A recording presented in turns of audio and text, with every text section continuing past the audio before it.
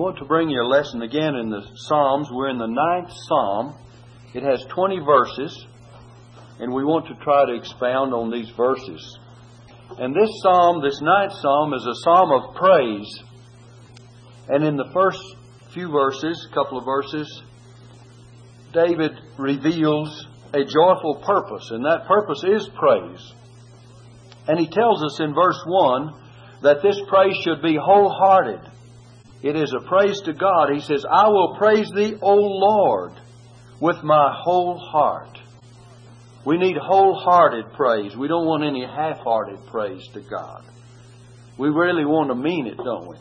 You know, Paul says, rejoice in the Lord always. And again, I say rejoice. And we want to always offer our praises straight to the Lord. He says, I will praise Thee, O Lord, with my whole heart. I want you to notice in these two verses, the first two, how many times you find the word I will. And we'll read them and come back and expound some more. He says, I will praise Thee, O Lord, with my whole heart. I will show forth all Thy marvelous works. I will be glad and rejoice in Thee. I will sing praise to Thy name, O Thou Most High. 4 times in these two verses do we find the word I will. Well, that's a determination on His part to praise God. And it's a determination to have a wholehearted praise to God. And we find in Hebrews chapter 13, I believe it is, if I can find it for you, the book of Hebrews, 13th chapter. I want you to notice what it says here. And verse 15, it says, by Him, that is by the Lord Jesus Christ, by Him, therefore, let us offer the sacrifice of praise to God continually. That is the fruit of our lips, giving thanks to His name. So we're told not only in the Old Testament, but in the New Testament to praise God. And then we find that these two verses reveal something else. It says, I will praise Thee, O Lord, with my whole heart. I will show forth all Thy marvelous works. Now then, he's going to testify of the Lord too, to show forth all His marvelous works. We need to praise Him, and His praise is due for all of His marvelous works. When we think of God's marvelous works, what do we think of? We think of His works of creation. We think of the fact that the Bible says the heavens declare the glory of God, and the firmament showeth His handiwork. We think of His marvelous works in providence, and His marvelous works in redemption. Redemption is a marvelous work. He's redeemed us by His blood. And God's Word has provided for us the message of redemption and salvation. But think of His work in providence for us. The providential dealings of God. Did you know it's by God's providence that we're here tonight? It's by the Lord's providential dealings and purpose in our lives that we are where we are at this very moment. Let alone where we dwell, where we live, the people we associate with. And so He has a marvelous work of providence, as well as all the many other things we could name. And then notice it says, I will be glad and rejoice in Thee, in this verse 2. We need to praise Him with joy. I will be glad and rejoice in Thee. I will sing praise to Thy name, O Thou Most High. Praise His name in song. It says, I will be glad. We need to be joyful. And then He says, praise in song. I will sing praise to Thy name. So we not only rejoice, but we sing praises. James says in James 5 verse 13, is any among you afflicted? Let him pray. Is any merry? Let him sing psalms. Would you all check the nursery and make sure if Mary needs some help back there or whatever? So we need to praise Him in song. Now then, the foundation of praise you'll find in verse 3. He is a mighty sovereign. In verse 3. It says, when mine enemies are turned back, they shall fall and perish at Thy presence. Think of God's presence and His power. When mine enemies are turned back. God is able to turn our enemies back from us. And it says, they shall fall and perish at Thy presence. When we think of God being omnipresent, God is everywhere present. God is all powerful. He's sovereign. In the book of Psalms 24, let me read a verse for you. Psalm 24 and verse 8, I believe it is. It says this: Who is the King of glory? The Lord strong and mighty. The Lord mighty in battle. So He can turn back our enemies.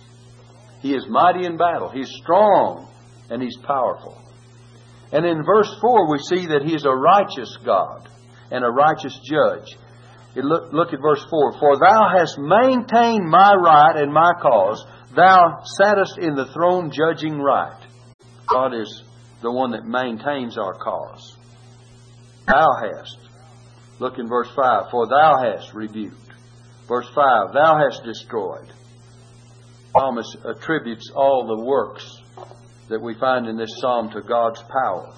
Thou hast maintained my right and my cause. Isn't it good to have someone to stand up for you and for your rights and for your cause?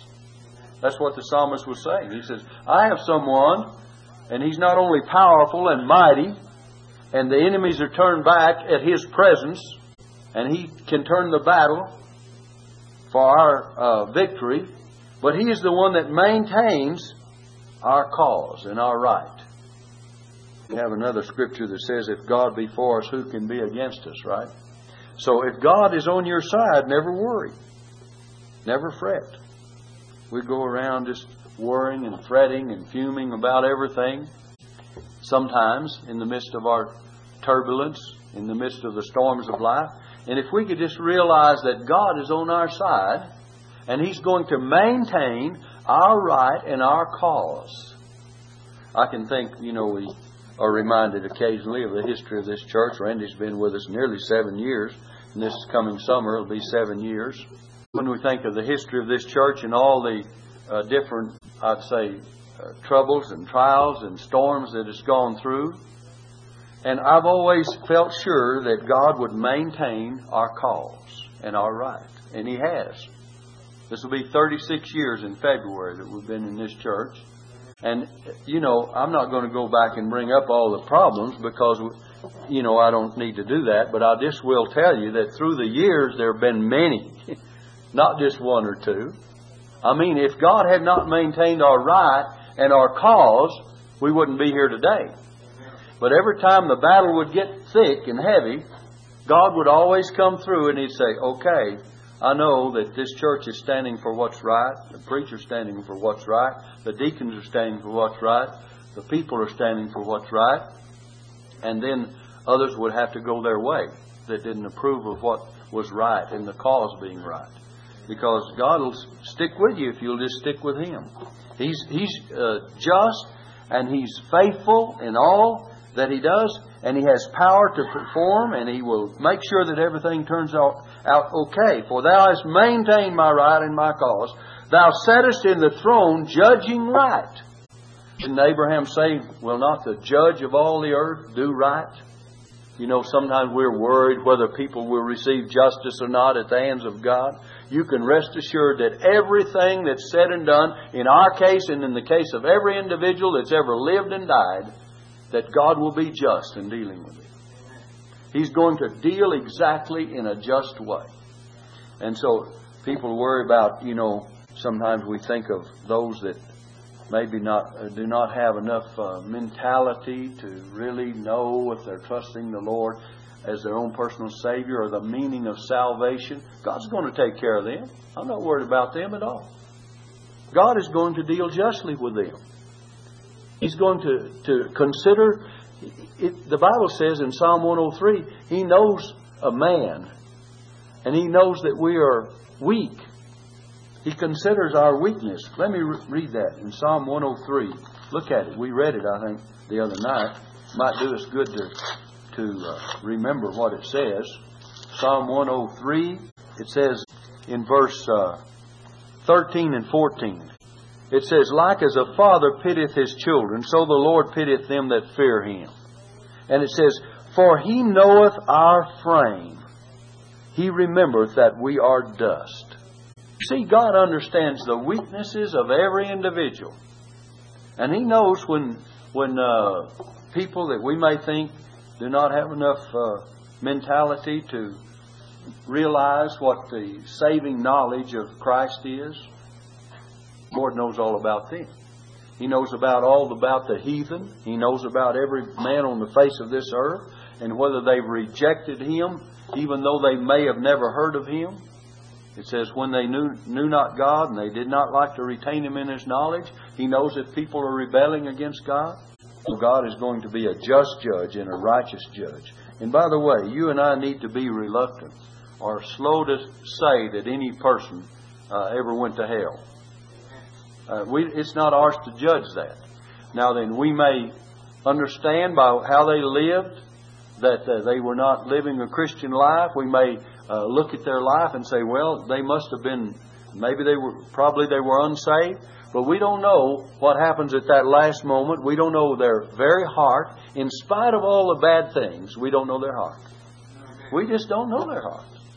And only God Almighty knows that. And so we don't need to be sitting in judgment upon anyone. All right? For Thou hast maintained my right and my cause. Thou sattest in the throne judging right. Now look at this. Thou hast rebuked the heathen.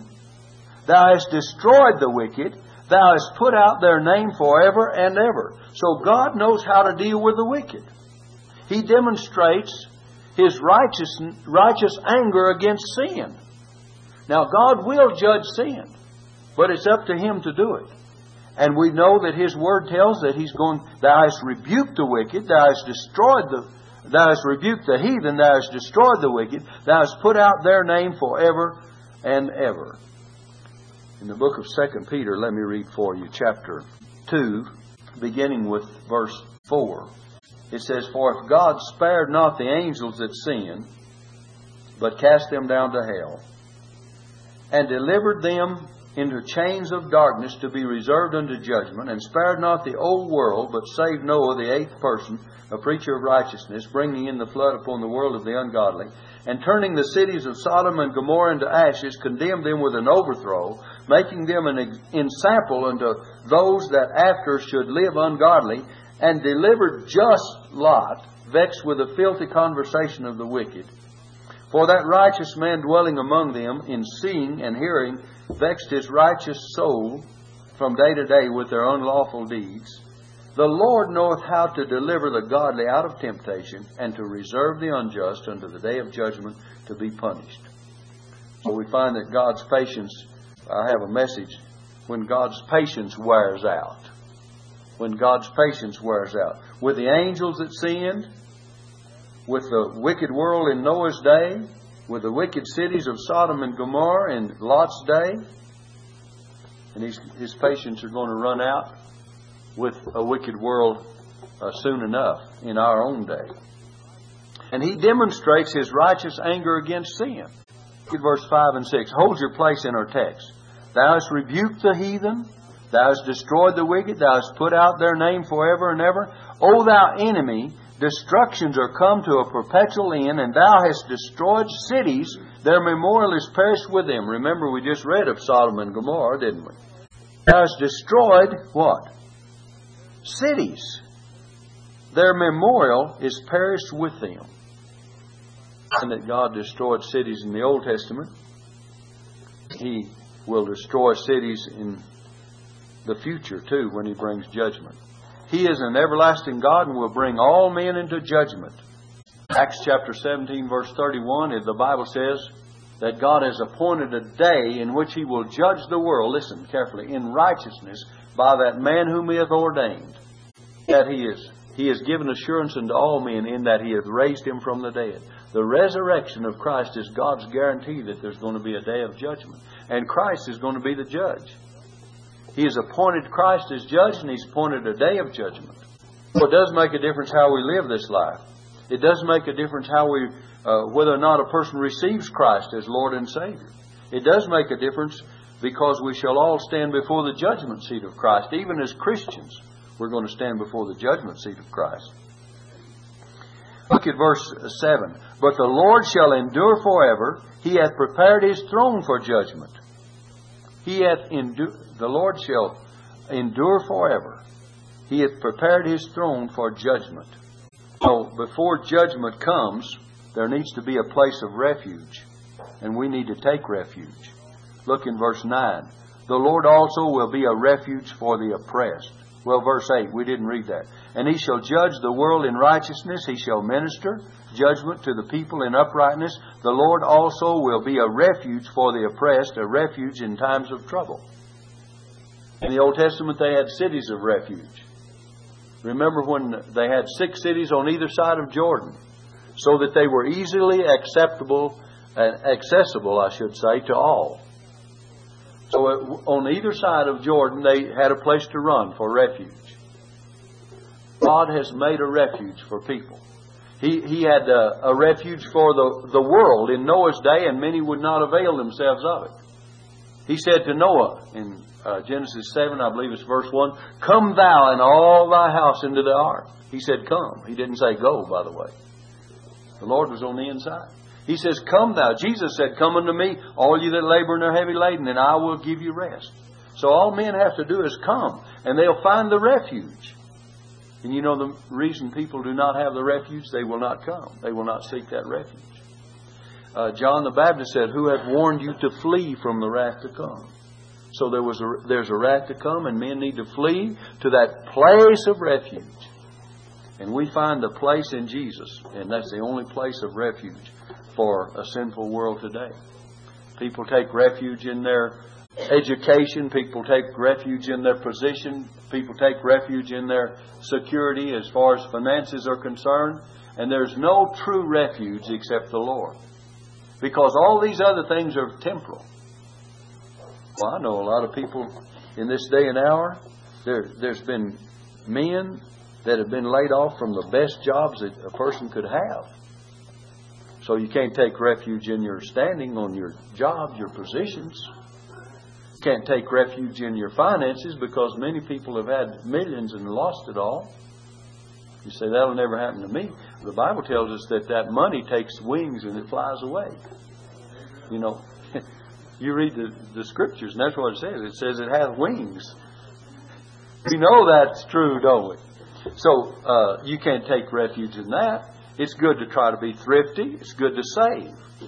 You ought to save the most you can to try to take care of your business, your finances, and that's just sensible.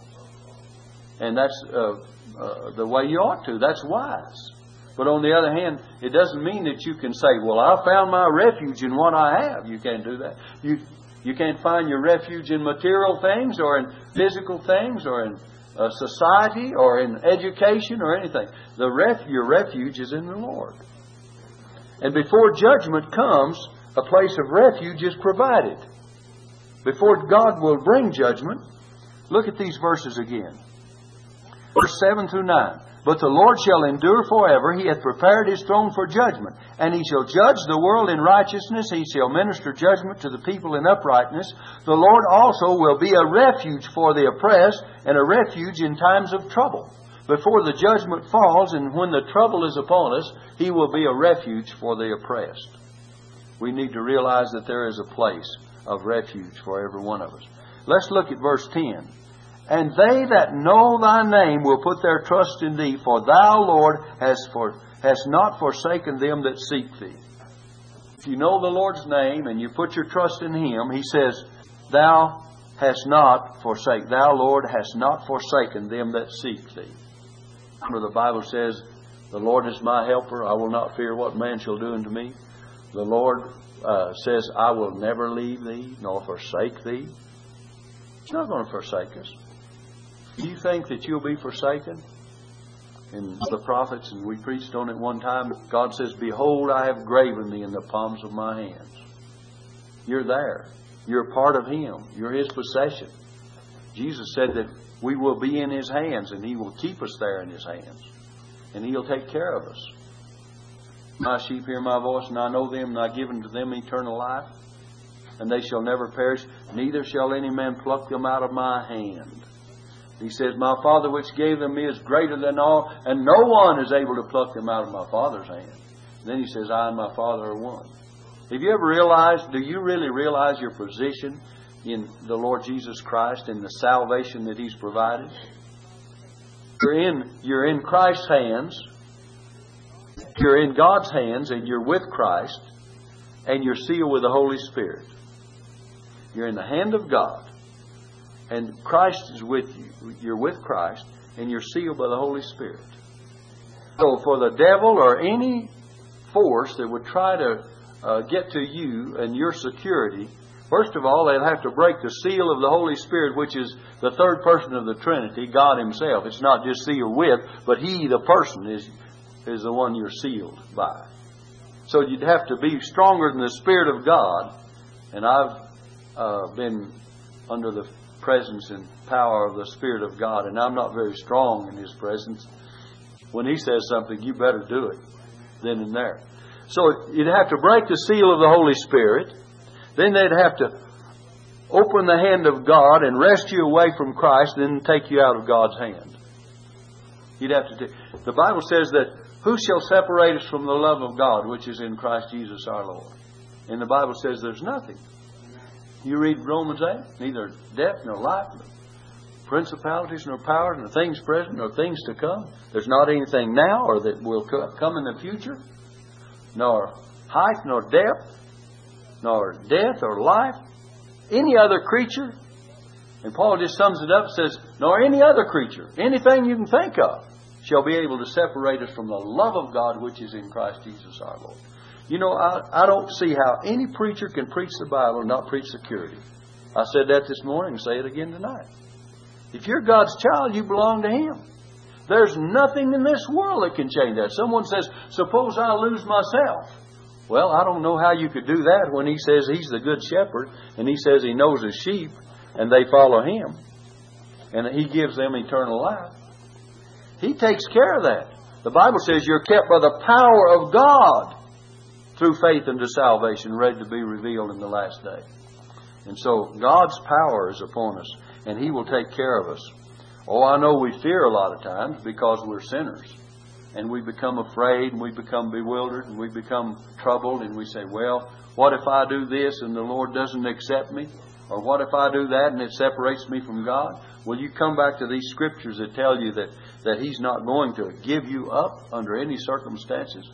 Jesus said, him that cometh unto me, I will in no wise cast out. What does that mean?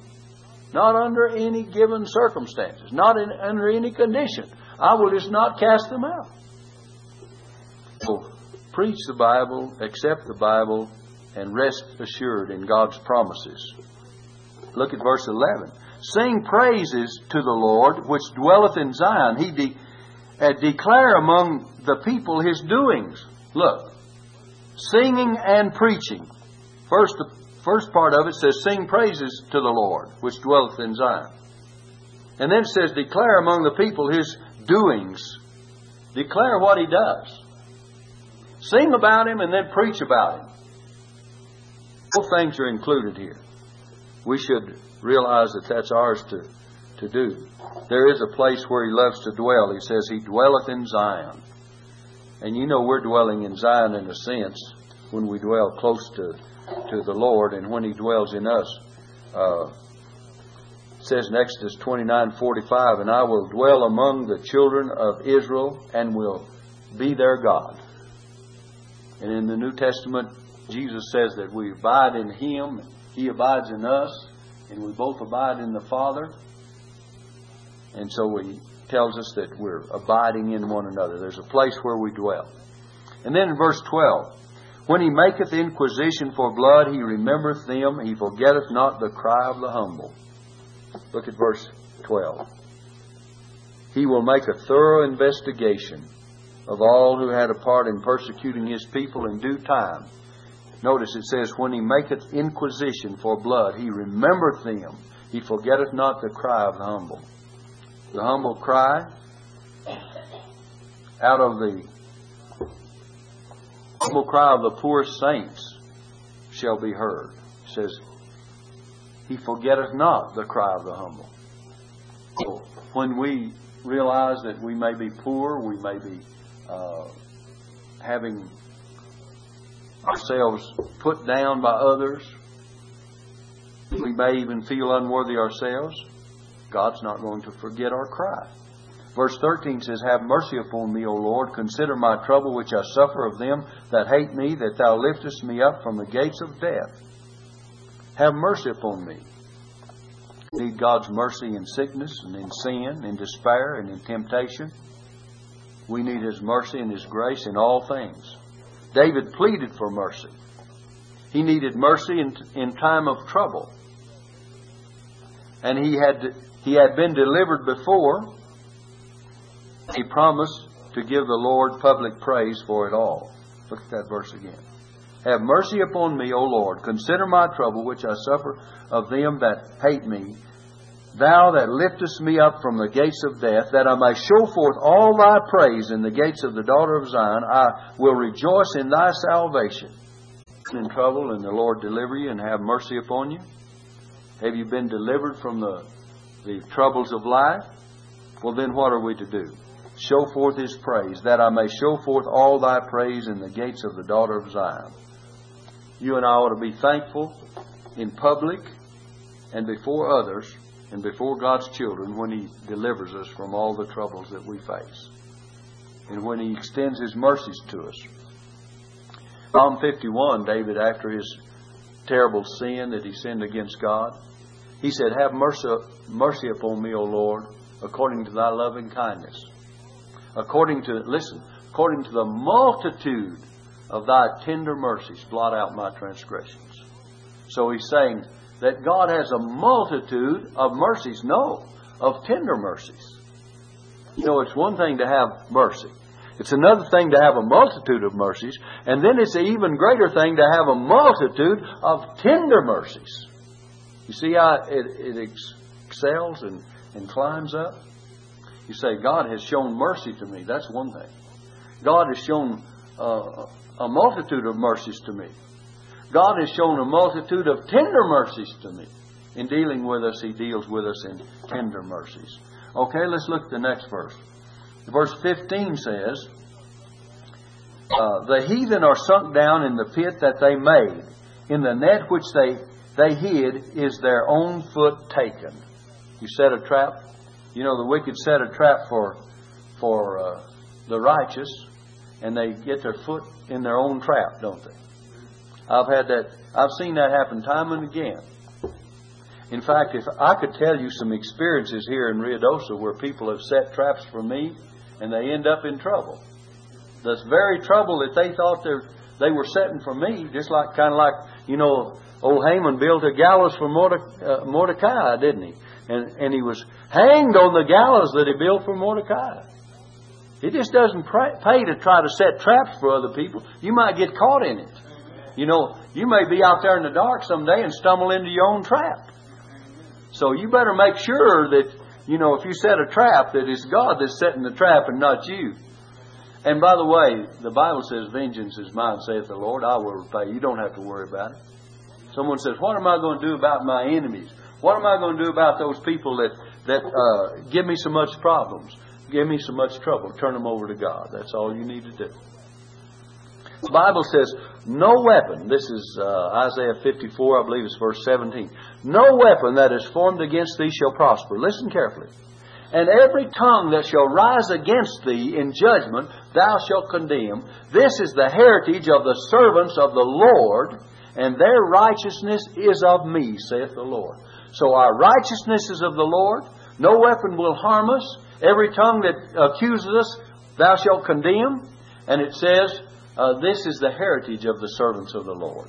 This is our inheritance. And it says servants of the Lord. So make sure we're servants of God, then we don't have anything to worry about. All right, let's go on with this. It says in verse 16, The Lord is known by the judgment which He executeth. The wicked is snared in the work of his own hands. Higgaion, Selah. The word Selah means think about that God, or it's a rest or pause in music. It has very many various descriptions of the meaning of the word Selah. And there's been page after page written on it. So don't think we know it all about the word Selah. But anyway, many think that it was like in a musical term, a place for pause. Some say that it means just stop and rest a while, or it means to excel or to pick up the pitch or the note or the tune, or it means simply, what about that? Just stop and think about it a minute. So I like that word. What do you think of that? What do you think of the fact that God judges the wicked and He lets them fall into their own trap? What do you think about that? Isn't that kind of good to think about? That you don't have to worry about them then. So it says, the Lord is known by the judgment which He executeth. The wicked is snared in the work of his own hands. Selah. Verse 17, the wicked shall be turned into hell, and all the nations that forget God. Sometimes there are whole nations that are wicked. Nations of men. But the wicked among them shall be turned into hell. And all nations that forget God. It's time to, as we've been reminded earlier, that our nation, our whole country, as I believe Brother Walker prayed earlier, turn back to God. And that God has spared us because we are at least a professed godly nation. And not a possessed or practicing, but at least professed. And we pray that it'll be more in practice and more in the morals and more in the whole country. And that we could get rid of all this violence and crime and terrible things that are happening. The only way is for God to do something in the hearts of individuals. He's not going to do it on a national scale. He's going to do it by making various individuals different people. If any man be in Christ, he's a new creature. Old things are passed away. Behold, all things are become new. James says, from whence cometh wars and fightings among you? Come they not forth even from your own lusts, which war in your souls? What about all these wars in the other countries? It's lust for power and for land and for gain, or because of pride.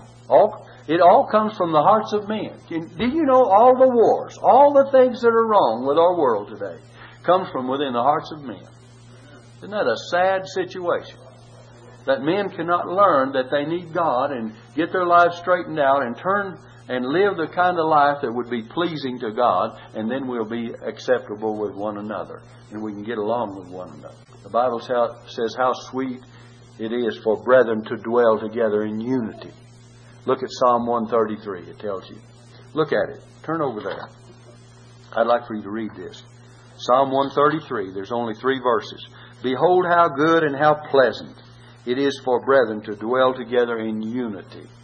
I'd rather have a church with 30 or 40, 50 people and have unity than to have 1,000 that was not in unity.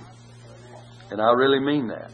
It is like the precious ointment upon the head that ran down upon the beard, even Aaron's beard, that went down to the skirts of his garments, and the dew of Hermon, and as the dew that descended upon the mountains of Zion. For there, look at this. You know God's Word is divinely inspired. For there the Lord commanded the blessing, even life forevermore. I get amused at these new translations that people think that people are so ignorant they can't understand the Bible. I don't find anything complicated about that, do you? How can you improve upon that? Ms. Falls showing me a book the other day. Hebrews 4, 12 and 13. And we read it, and there's a little new translation. It's more like a commentary. If you want to use those kind of Bibles for commentaries, okay, take them for that value.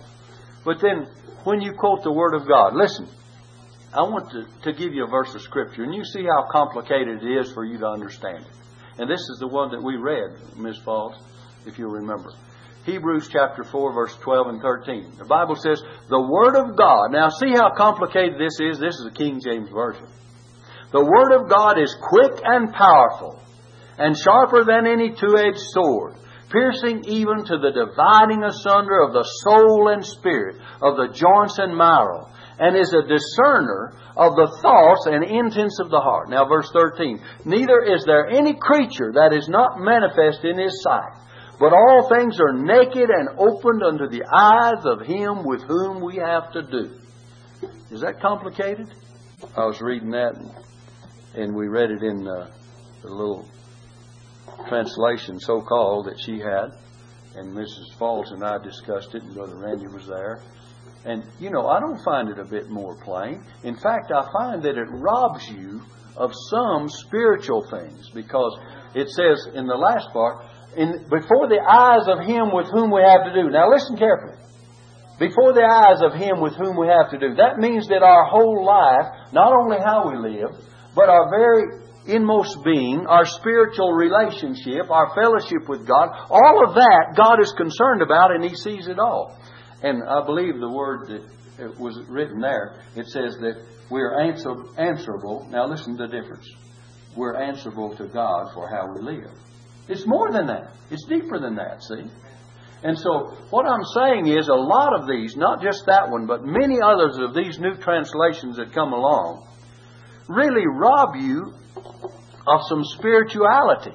That's what it does. They rob you of the spiritual impact of the book, of the Bible. When they think, it's just like there was a word mentioned about covenant or agreement. As if we couldn't understand the word covenant and to put the word agreement in there and we'd understand it. As if we had not enough sense, listen, to take a dictionary and look up the meaning, or even the Bible. We've been familiar with it for years. We know what a new covenant is. We know what the covenant placed upon the blood of Christ is, don't we? And founded by the blood of Christ, we know the old covenant under the law, the old covenant of law. And you see, what I'm saying is that it's not hard for people to understand. And yet we find that a lot of these people think that we're so ignorant that we don't understand anything. Give people credit for something. And so take the King James Version of the Bible and study it, because it has some spiritual impact in there. It has some spiritual meaning. And maybe a lot of things are meant for us to study out a little more than to be made so simple that they lose their spiritual impact. Maybe they're that way. And I appreciated Edna showing me that, because, to me, after we looked at it a while, I appreciated it very much, because some of these things, people get a hold of. They may be endorsed by the biggest preachers in the country, but that doesn't make it acceptable, because just because Billy Graham puts his name, or some of the great evangelists in the country, and I'm not saying anything against him. He's a good preacher. I love to hear him, and I'll never hold a light to what he's done in this world, but I'm thankful for his message. But on the other hand, I'm just saying, because a big name goes to it doesn't make it all that valuable. Stick with your Bible. Stick with the King James Version of the Bible, and let the Word of God speak to you. Let's go on and finish this. It says in verse 18, "For the needy shall not always be forgotten. The expectation of the poor shall not perish forever." God is not going to forget the poor. He's not going to forget the needy. It says, "Arise, O Lord, let not man prevail. Let the heathen be judged in thy sight." So he's saying, Lord, don't let man prevail against me. God will judge nations and cities and individuals. And man is not going to prevail. The wicked are going to be turned into hell, and all nations that forget God. The needy shall not be forgotten. And God will hear and answer the prayers of those that call upon Him. Their reward is going to come. Last verse says, "Put them in fear." I had a lot more things I wanted to say, but our time is gone. "Put them in fear, O Lord, that the nations may know themselves to be but men." Selah. Isn't it amazing that nations, that He says, put them in fear that the nations may know that they are but men. That all men upon this earth, how mighty they may think they are, might finally come to realize that they are but men. That we all have feet of clay. We talk about great men. There's no great men, really. All are but men. We may think some have more honor and more prestige and more recognition than others, but we all but men. And I think a lot of times in our country, people have looked at great leaders among men and say, "Oh boy, we put them up on too high of a pedestal," and all of a sudden they come falling down, don't they? And that's been done, excuse me, our time is gone. That's been done in these last few years with preachers too, hasn't it? Put them up high. And first thing you know, we find, boy, they fall about. The higher you are, the lower you can fall. So sometimes it might not pay to get as high. You better kind of keep on even keel, because the higher you get, the harder you fall, and the further it is down.